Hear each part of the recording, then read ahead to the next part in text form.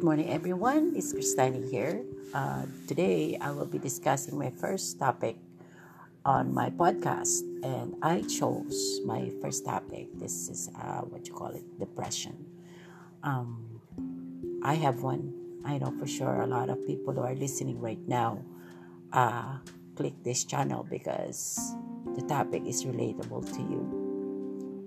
First of all, I would like to sort of identify what depression is. Depression is everybody goes through ups and downs in their life. Sometimes we use the term depression or depressed to describe these everyday feelings. But the normal experiences of life shouldn't be confused with the serious medical illnesses known as mood disorders. There are different kinds of depressive mood disorders, including bipolar disorder or manic depressive illness, perinatal depression, but clinical depression or major depression is the most common mood disorder. Mood disorders are very real illnesses that can have serious and sometimes fatal results. They affect the entire body and not just the mind. The physical symptoms can range from fatigue to stomach complaints or muscle and joint pain. Many people never realize that they are suffering from depression. Mood disorders are one of the most common mental illnesses in the general population, according to, the Statistics Canada's 2012 Canadian Community Health Survey, or CCHS. On mental health, 5.4% of the Canadian population aged 15 years and over reported symptoms that met the criteria for a mood disorder in the previous 12 months, including 4.7% for major depression and 1.5% for bipolar disorder.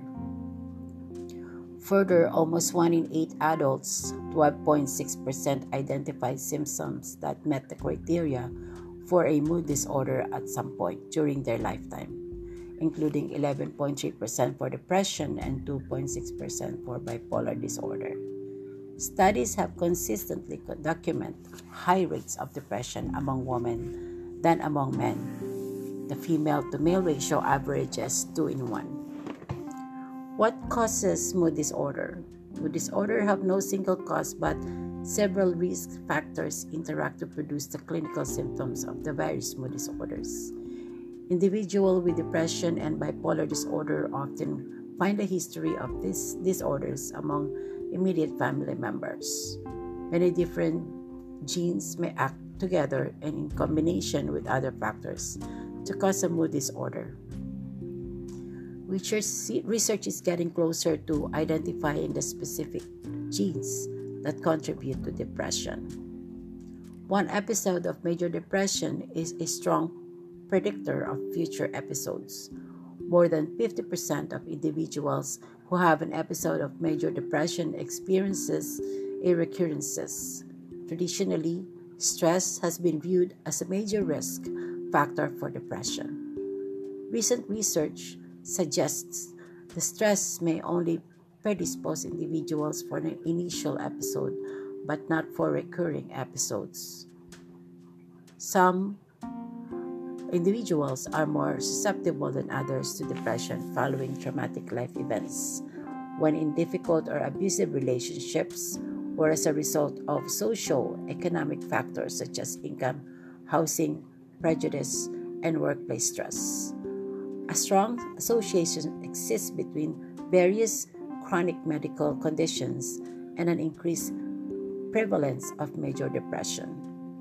Several chronic medical conditions such as stroke and heart disease, obesity, Parkinson's disease, epilepsy, arthritis, cancer, AIDS, chronic obstructive pulmonary disease, and dementia and Alzheimer's disease may contribute to depression. This association may result from psychological changes associated with this condition, such as changes in various neurotransmitters, hormones, and the immune system, or from associated disability and poor quality of life.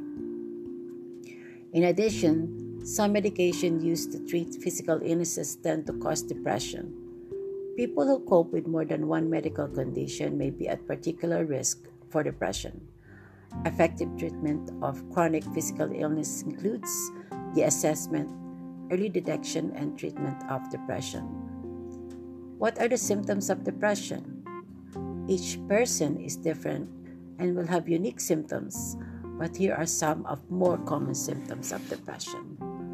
Depressed mood, feelings of guilt, worthlessness, helplessness, or hopelessness, loss of interest or pleasure in usually enjoyed activities, change in weight or appetite, sleep disturbances, decreased energy or fatigue without significant physical exertion, thoughts of death, poor concentration of difficulty making decisions.